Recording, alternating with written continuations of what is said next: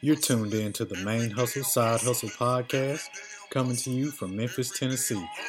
Think like a hustler.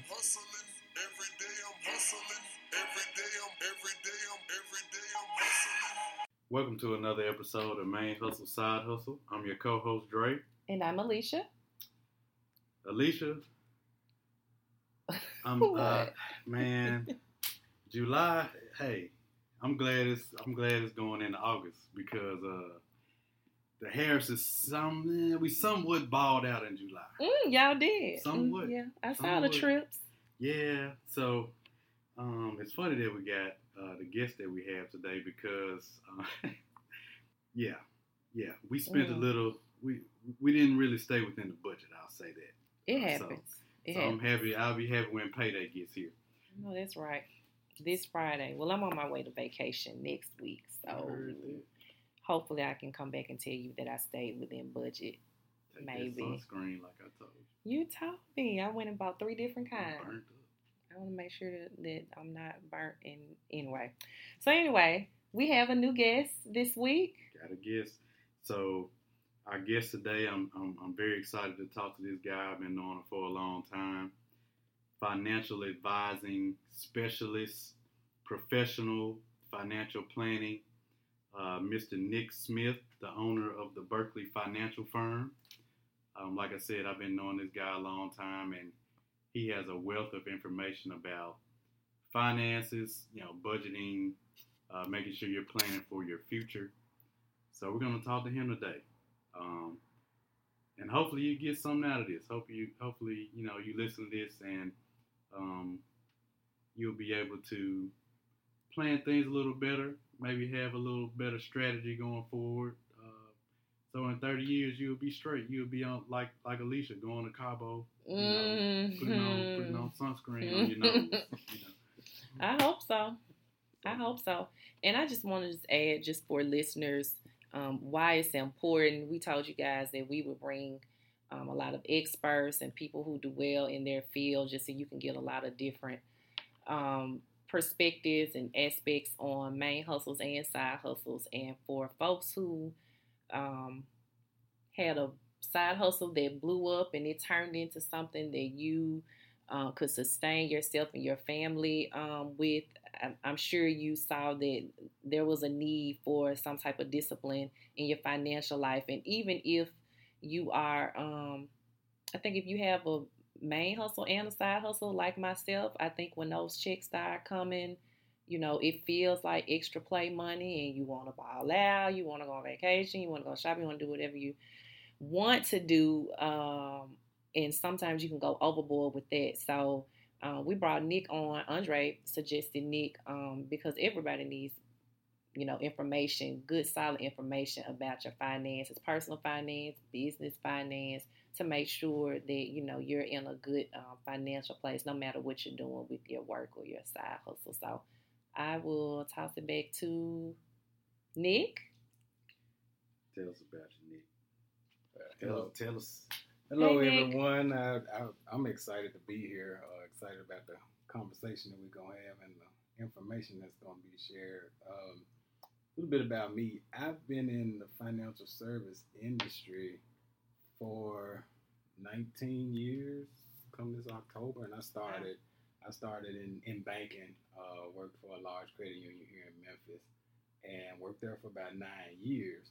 And after 2008, of course, everybody knows the recession hit and worked in the financial sector. Just wasn't a lot going on. Wild time. Right. So our credit union was going through a restructuring phase to where, they were releasing some salaries, getting some money off the books, and they were starting from the top down. So I got my call in 2010, April of 2010, and they decided that they were eliminating, air quoting, they were eliminating my position. Yeah. I was a manager, y'all. I don't know how you eliminate the manager position, but they did. Been there. You trained your people too good, man. They were like, well, you did your job too well. Nick, we cold now, so oh, y'all don't need me, okay. Right. You don't need a manager for the whole branch anymore. But so it was at that moment when they decided they were eliminating my particular position that I came to a realization that I could no longer allow anybody to have a say-so over whether I got paid or not. And it was a scary decision, but prior to that actual day when it happened, with so many people being let go, I was walking on eggshells every day. It was like at it's a bad working environment. Right. I can imagine. Right. It's like at any day. Which day is it? Is it gonna be the day that this is my last day? So after it happened, it was like my back was against the wall. It was like, react. What are you gonna do? And like I said, I decided that at that point I was gonna take my destiny into my own hands. And I decided to get my life and health insurance license. And funny story about that didn't happen right off. I'm telling you, when you're investing in yourself, do not be cheap. Don't go to cheap. Right. So I went online to get the study guide for the life and health insurance license. And I should have known something was wrong when the website advertised that you can get 100% of your money back if you pass with a 95% or better. Lord. So I'm like, okay, well, I know the information, so I can do that. Not knowing that with the information that they were given, it didn't have all of the information that I needed to pass the test. So needless to say, I failed the test twice. And then I decided to make the proper investment, go get the proper training for the test, and then I passed it and it became licensed. After that, I went the career agent path with Mutual of Omaha for a year. After that, I was introduced to the independent channel, being an independent advisor with a local firm here in the city. And I was there for about 4 years and learned a lot, kind of saw a blueprint of how a financial services firm operates, looked at some things that I may have wanted to do different. And in 2016, it was like those 4 years was a college education for me at that firm. So it was time for me to go out on my own. And I established the Berkeley Financial Firm in 2016, and it's one of the best decisions that I made personally, because that first year in business, I exceeded any salary that I made working in banking.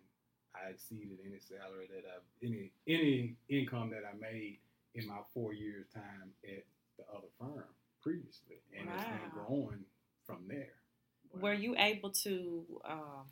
Tell me if I'm getting too far in your business, but were you able to transition clients that you had at your previous employer and bring them over? Did that help as well? Yes. Now, when I was at Mutual of Omaha as a career agent, they kept everything that I wrote that first year. So when I decided to go the independent route, thankfully I had only put a year in with them, because if I had a large book of clients, that would have made that decision even harder, because of course in the financial service industry, you're dealing with residual income. So giving up that book of business is giving up income. So like I said, it wasn't a large book that first year. So as I moved on and went independent even with the other firm here in the city, I was able to keep all those clients. So Nick, you mentioned working for the other independent firm for like 4 years, and you really got a lot of experience, a lot of knowledge that really prepared you to start your own company. And that's one of the things we tell our listeners is, don't think of work. A lot of times we think when we're at work, we just kind of, well, they're dumping a lot of work on me, or they want me to work on this project or that project, or they want me to get, this certification. But I mean, what you did is a prime example. When you do those things, think of it more as investing in you. So a lot of times, even doing this podcast, I'll tell you right now, when I got out of high school, even probably college, I wouldn't have been prepared to sit here and talk and have this and articulate my thoughts as well as I do now. I learned it at work, talking to people, 20 and 30 years older than me, and having to really, be succinct and concise and make my points. And so I never really thought of it like that, but that prepared me to be able to do this. So you saying that, I just encourage anybody that's listening. If you're at work and it's a project or something at work that you're not really excited about doing, think of it as, you making yourself better. Because at some point you might need that. Right. I just wanted to throw that out there, man. Absolutely. And to piggyback on that, those 9 years that I spent in banking made me a more effective advisor because I see both sides of it. Yeah. Bank makes money off of lending. They want you to pay interest. My job now is to show you how to earn interest. So I see how both sides of it work and the financial vehicles that they can give you to put money in. Because when people want to start saving money long term, where's the first place they go? They go to the bank. That's where your paycheck goes. That's where everything is done. Those are the first people you talk to. Rarely ever do they seek out a financial advisor first. For one, most people don't think they have enough money to do it anyway. Correct. But yeah, those 9 years that I spent there was a wealth of. And so I'm always going back thinking about things you already said. So your previous employer, you were there for a few years, 3 or 4 years. You kind of got some additional training, certifications, things you needed. Do you remember, was there a moment or a day or something that happened where you said, okay, now I'm ready to start my own thing? Had that always been a goal, or was it something that just, kind of happened by chance? Without saying too much, yeah. Once I started learning how the industry was structured and seeing what I could have versus what I was getting, and the reason that I was missing out on it was no more than just a decision, then I saw that, okay, I know too much now to stay. Gotcha. Yeah, it makes a difference. Yeah. So when that knowledge level increases to that point and you don't feel like, you know when your time is up somewhere. Yeah, you do. Feel it, like in your soul, okay, this time has run its course. Talking to me now. Right, yeah. And that's where I was at that point. So, okay, I think I've learned all that I can learn here, and it's time to move on. But you moved on to your own. Somebody else could just move on to another job. That's true. Because there, even now that I own my own firm, there are other large carriers that will reach out to me, like Prudential and carriers like that, who still seek you to come in and be a career agent with them. And what I learned from that is there is nothing like your own. Just not. And I totally agree with that. I'm sure you got a sense of freedom and liberation when you started. I know it was probably a little uneasy, a transitional period. Getting into your own thing, but I'm sure there was some freedom associated with that. Knowing that yes, you have the pressure. This is all on you now, but you can operate the way you want to operate now. Absolutely. And you can apply the things that you've learned in the way you want to apply them. And so, I'm sure you got a lot out of kind of breaking free and starting your own thing. Right. Now, starting my own thing, that wasn't actually as scary as the first year going in. So I didn't mention that my first year going in with Mutual of Omaha, I made $20,000 that first year. $20,000, and $5,000 of that was a bonus that I earned. From production. So I'm doing this in that transition. I have a family, I have a mortgage, I have life going on. And that was the decision that I made. Alicia, I'm sure you can agree with this. The most important thing to women is security. Amen. And when you have... You don't want us looking at you crazy. Be it financial security or physical security, a woman needs that security. And at that moment, in that transitional period, that wasn't something that I could provide. But I saw the end. Yeah. I saw what the end could be. So what made you, was that vision of what you could see in the future, is that what gave you the perseverance to say, I'm going to stick with this? I know this first year might have been a little rough, but I'm going to stick with it. I know that I'm progressing and learning the things I need to learn, that so that year number 2 will be a lot better than year number 1. I had to.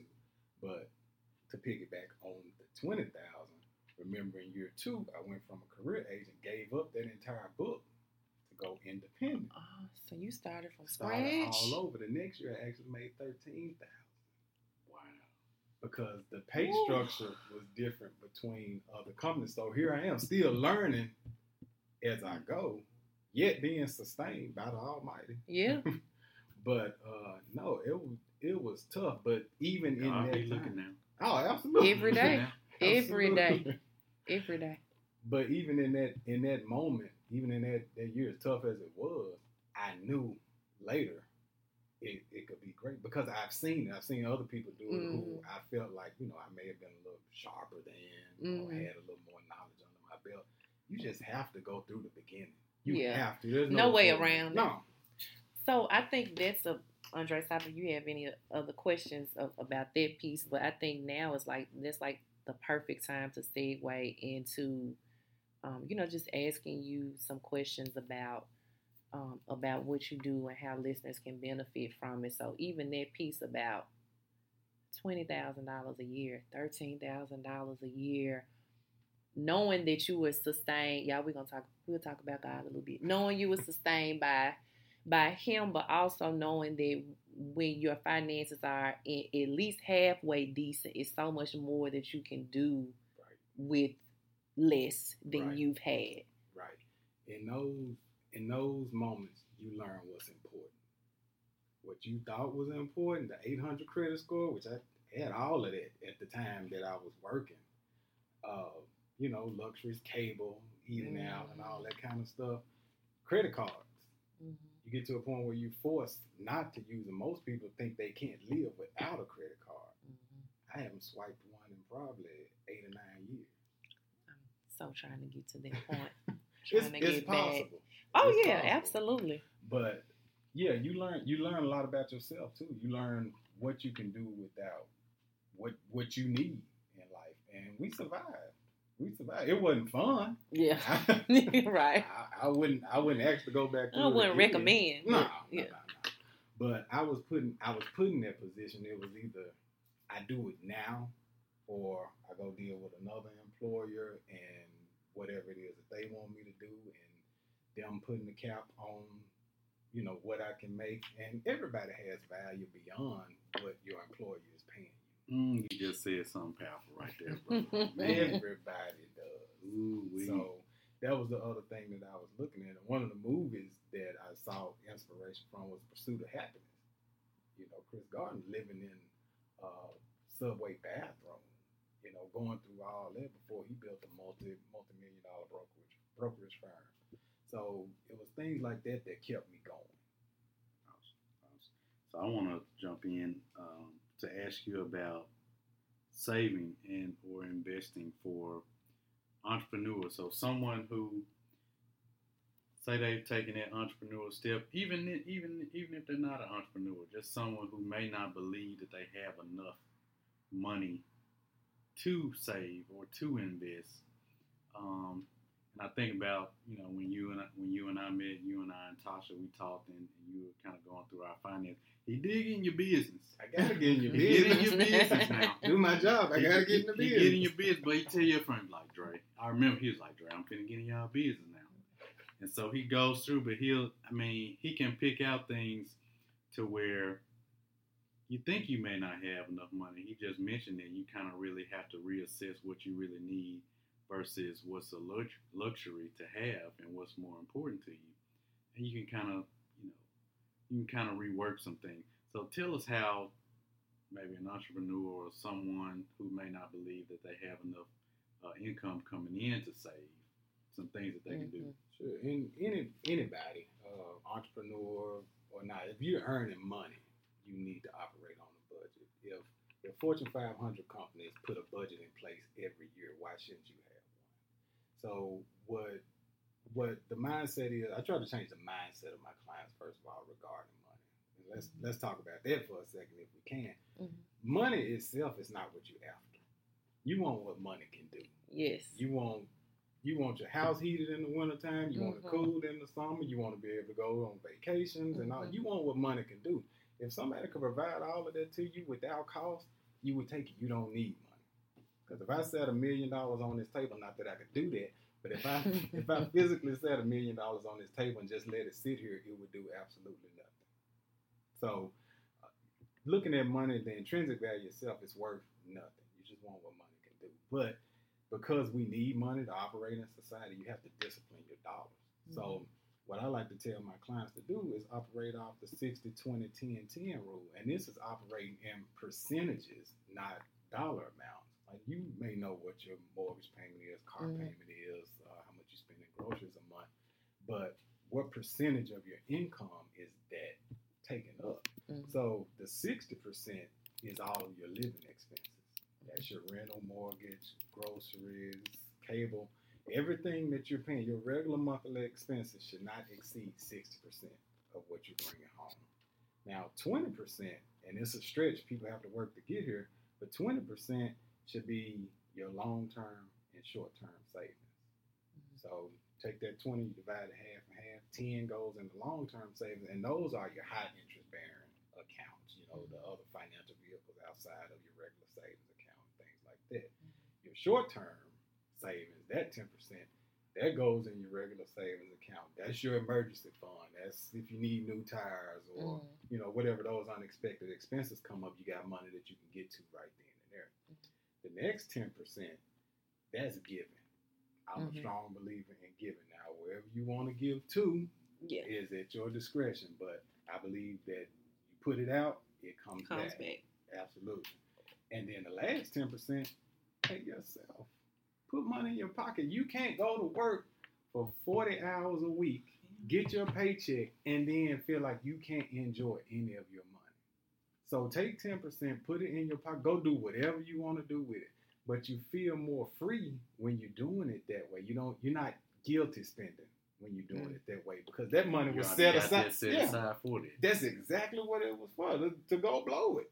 Okay, so I need to make sure that one because when I was doing my math, I'm like, are you saying I'm doing 60 for living, and then what I've heard before was 20%, then you're 10 for giving, tithe, I will have whatever you have you, and then when I've heard of pay yourself, I didn't think of it as like doing something for me or some type of self-care. I was thinking of that as saving. So I was thinking, are we really saving or not dedicating 40% of our money to anything else? Well, but that's me wanting to be greedy.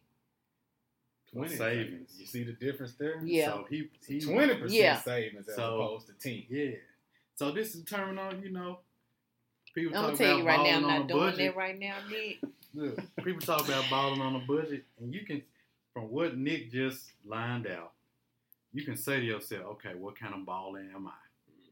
You know how much money you got coming in every month. Let's categorize. And you know what 10% of that is. So either I'm the guy at the club popping bottles baller, or, you know, I'm the staycation 6-pack at the crib watching the game baller.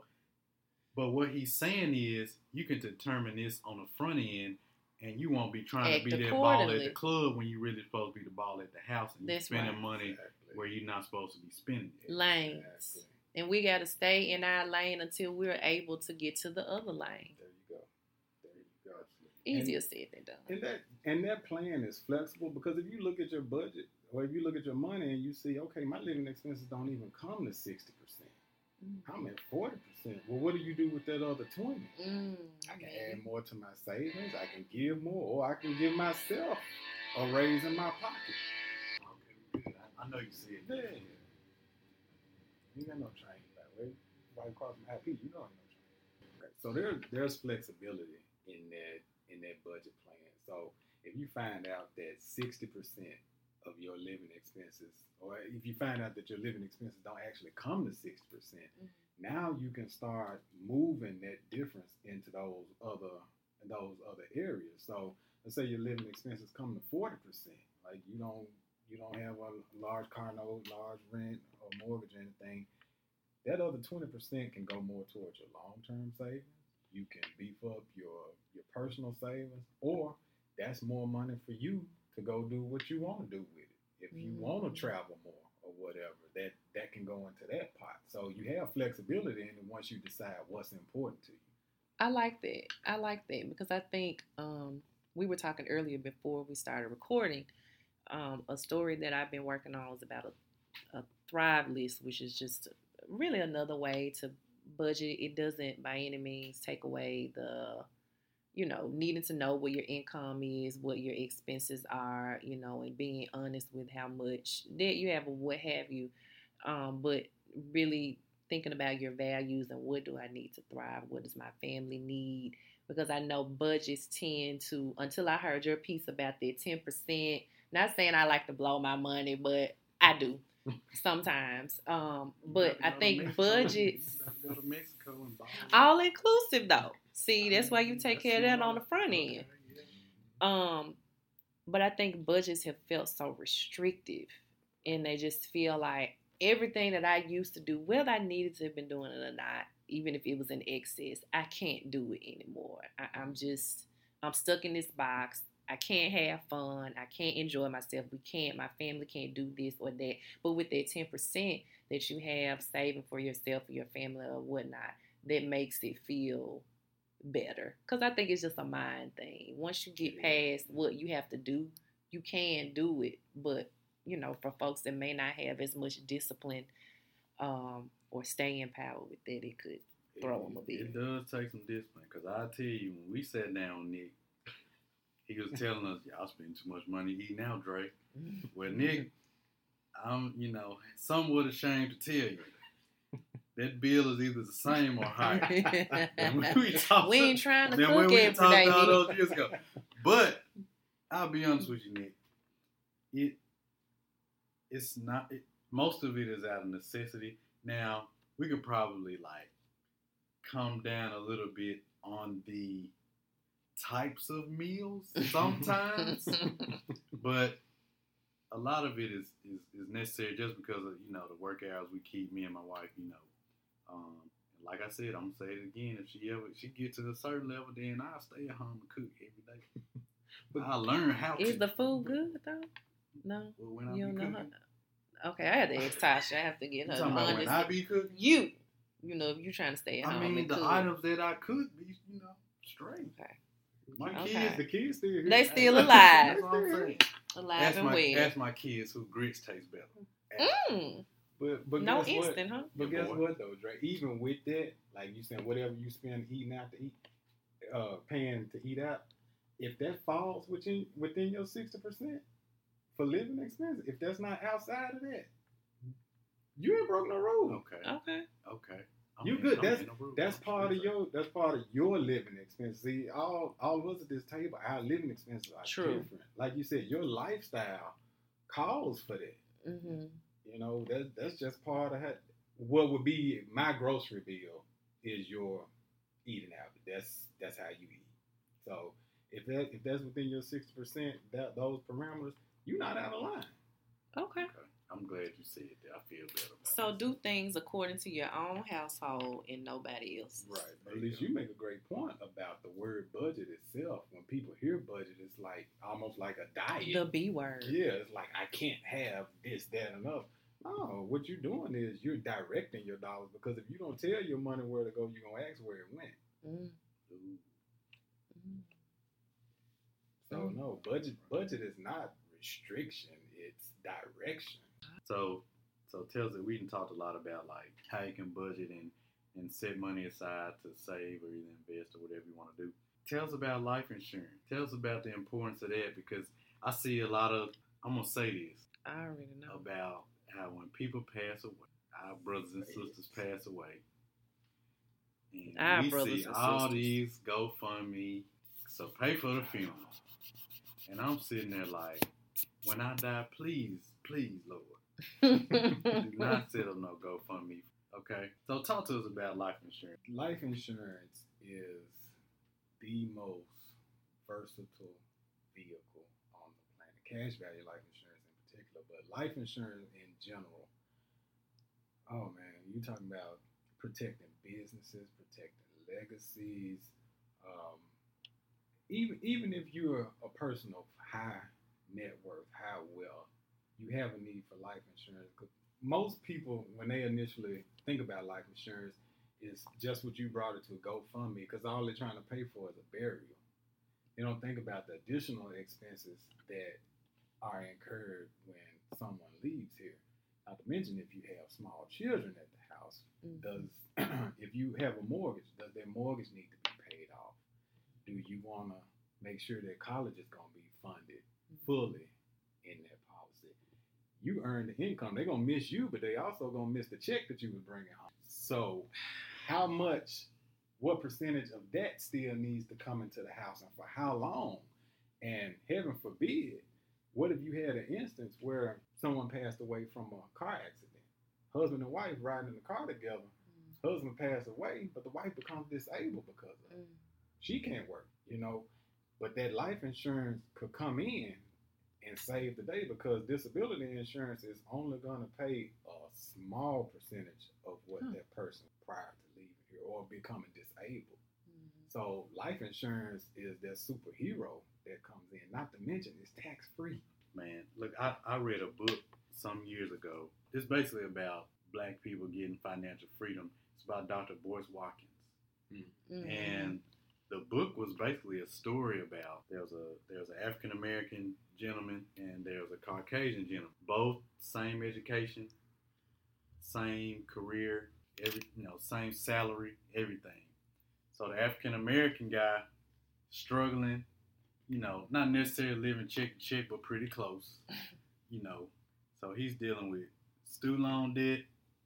He's dealing with family members asking for money here. Hey, I need to borrow this. I need money for that. The Caucasian gentleman, on the other hand. Oh, and by the way, African American guy, no one left him anything. Like he doesn't have no inheritances, any inheritance from any other family member.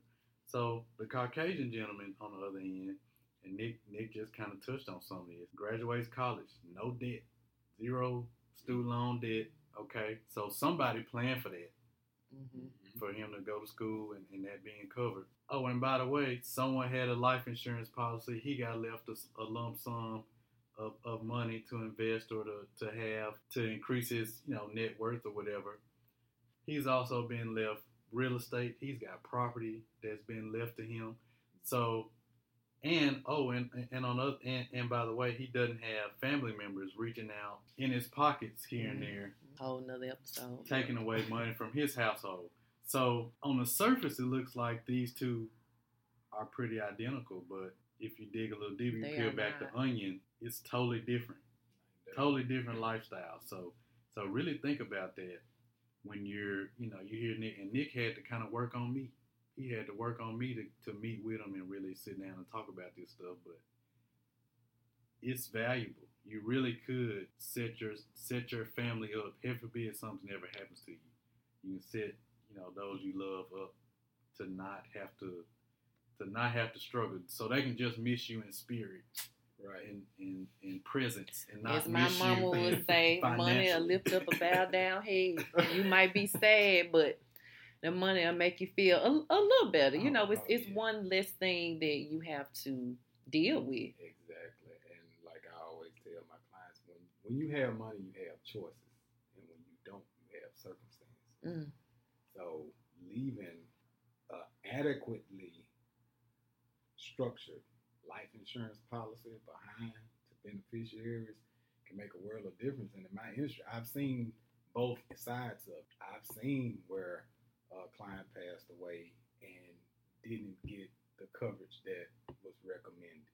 I've also seen it where the client passed away and everything was in place, and now early retirement is an option for that spouse. The kids are going to school, no issues. All their cars are paid off. It makes a world of difference. And again, that money comes tax free. The government doesn't get a dime of it. And so, what should folks do? So I know we're talking to a mixed bag of people. Some who are most who are working full-time jobs, and then you have some that have their own businesses. What lanes or what route should each of those people take? Because as you said, at least earlier, when you work for yourself, it's on you. You know, Right. you may not be, and even if you have a full-time job, many jobs aren't at the place. If they're a smaller business or if they need to cut back, they're going to cut back a lot of times on those fringe benefits that could include those, you know, a $10,000-$15,000 life insurance policy. Right. And I'll use myself as an example. During that transition year, coming from employer to commission only, being with Mutual Omaha, I lost all of my employee benefits. And little did I even know then while I was working at the bank, they were giving 1.5 times my salary for a benefit. My son at the time, I think, was 9 years old, 8 or 9 years old at the time. So if I were to leave at that point, I still needed to leave enough money to provide for him until at least till he graduated from college, 22, 23 years old. So 2 times or 1.5 times my salary at the time would not have done that. Mm-hmm. So being independent, I made a choice that even though they're not providing the life insurance benefit for me and I wasn't making a whole lot of money at the time, I had to trust myself that, okay, I'll take out a term policy, which is less expensive. It won't be with me for the rest of my life, but I can pay this small $26 a month premium and get my family at least $250,000.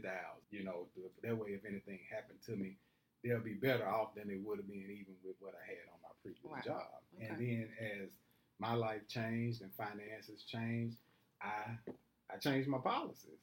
Mm-hmm. I got more what I could afford because I knew what my family would need in my absence. So to the business owner or on a personal level, if you can't get what you need, get what you can afford. There are a number of different types of policies out there. You have term, you have cash value, which can be a whole life or universal life, and won't get into all the details of those. But there's an option for you. Mm-hmm. So regardless of your income level, again, it's all about prioritizing what's important to you. Okay, that's what I really wanted to get at, because I think people feel like, particularly if a fringe benefit is offered at your job, they may feel like, well, if it was just up to me, then it's going to really cost a lot, So being able to know that it's a small investment, but it is worth it. And believe you me, your company can have wonderful benefits and then come in one day and say, we're unable to do it. Or, for example, at one employer, recently they were going over medical. The person came in to talk about health insurance benefits, and she even said this is the trend. They're going to stop allowing spouses to be on insurances because it something about cost, but that it's really going that way. And so it just so happened we had some employees or team members rather who were able to be on their spouse's insurance, but she did say that it's heading that way. So every person, unfortunately, will be for themselves in a little while, which is, crazy, unfortunate. But just to say, you never know all these twists and turns that industries are going to take. And so, you have to keep yourself covered. You bring up a great point with that, because I always encourage, especially if you're working for an employer that's providing benefits, still get your own benefits outside of that. Your own life insurance, your own short-term, long-term disability. Put that in place because, for one thing, let's take the disability, for example. If you go on long-term disability, that's typically 60% of what you were making. Now, if the employer pays for that, they get a tax deduction. So when you go out on claim, that means that benefit at 60% is taxable to you. So after taxes, you're actually bringing home less than the 60%. And for most people, it's hard enough to make it off 100% of what they were bringing. Right. But if you purchase a policy outside of that you own, you're paying those premiums with after-tax dollars. So if you go out on claim, that benefit comes to you tax-free. Okay. Look at them. See, educating the people right now. Yeah. So you can never have enough coverage. So that's advice to me. Speaking of advice, what advice would you give? Just something to really, stick with someone from a financial standpoint? It sounds cliche, but invest in yourself. What I mean by that is do something that's going to create value. And when you create value, the marketplace is open to it. Anything that you can do to help make somebody's life more convenient or easier, whatever it is, invest in yourself, because we were all born with gifts and talents. Some of us are sitting on them. Some of us have been sitting on them for far too long. And when you stick with the employer, or even if you own your own business and you haven't taken that extra class, trying to get that certification, skills, whatever it knowledge is that could advance you in your profession or your industry, do that. Because you could come to me. My job is to show you what to do with the money that you have. Now, I consider myself a little different, because I will ask you, what are your gifts and talents? Because from a financial planning standpoint, when you own your own business, you get some tax breaks that the average working American doesn't. So that not only are you creating more income, you're also reducing your tax liability. And I hate taxes.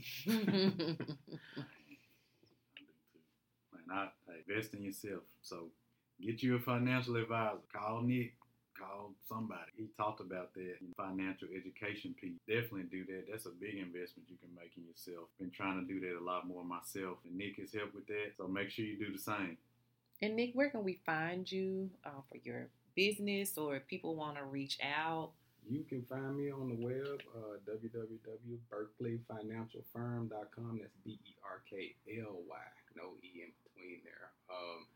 Office number 901-818-3118. If you meet me, I'll give you my card. You have my personal cell phone number as well. But don't put it out over Don't put it out over the airwaves. Not today. But yeah, if you go to the website, if you're interested in a complimentary consultation, just let us know on the site. I'll get the message, and we will definitely connect and see what your financial position is, where you want to go, and how I can help you get there. All right. Man, thank you, man. Thank you for being here, brother. We appreciate it. No, thank you.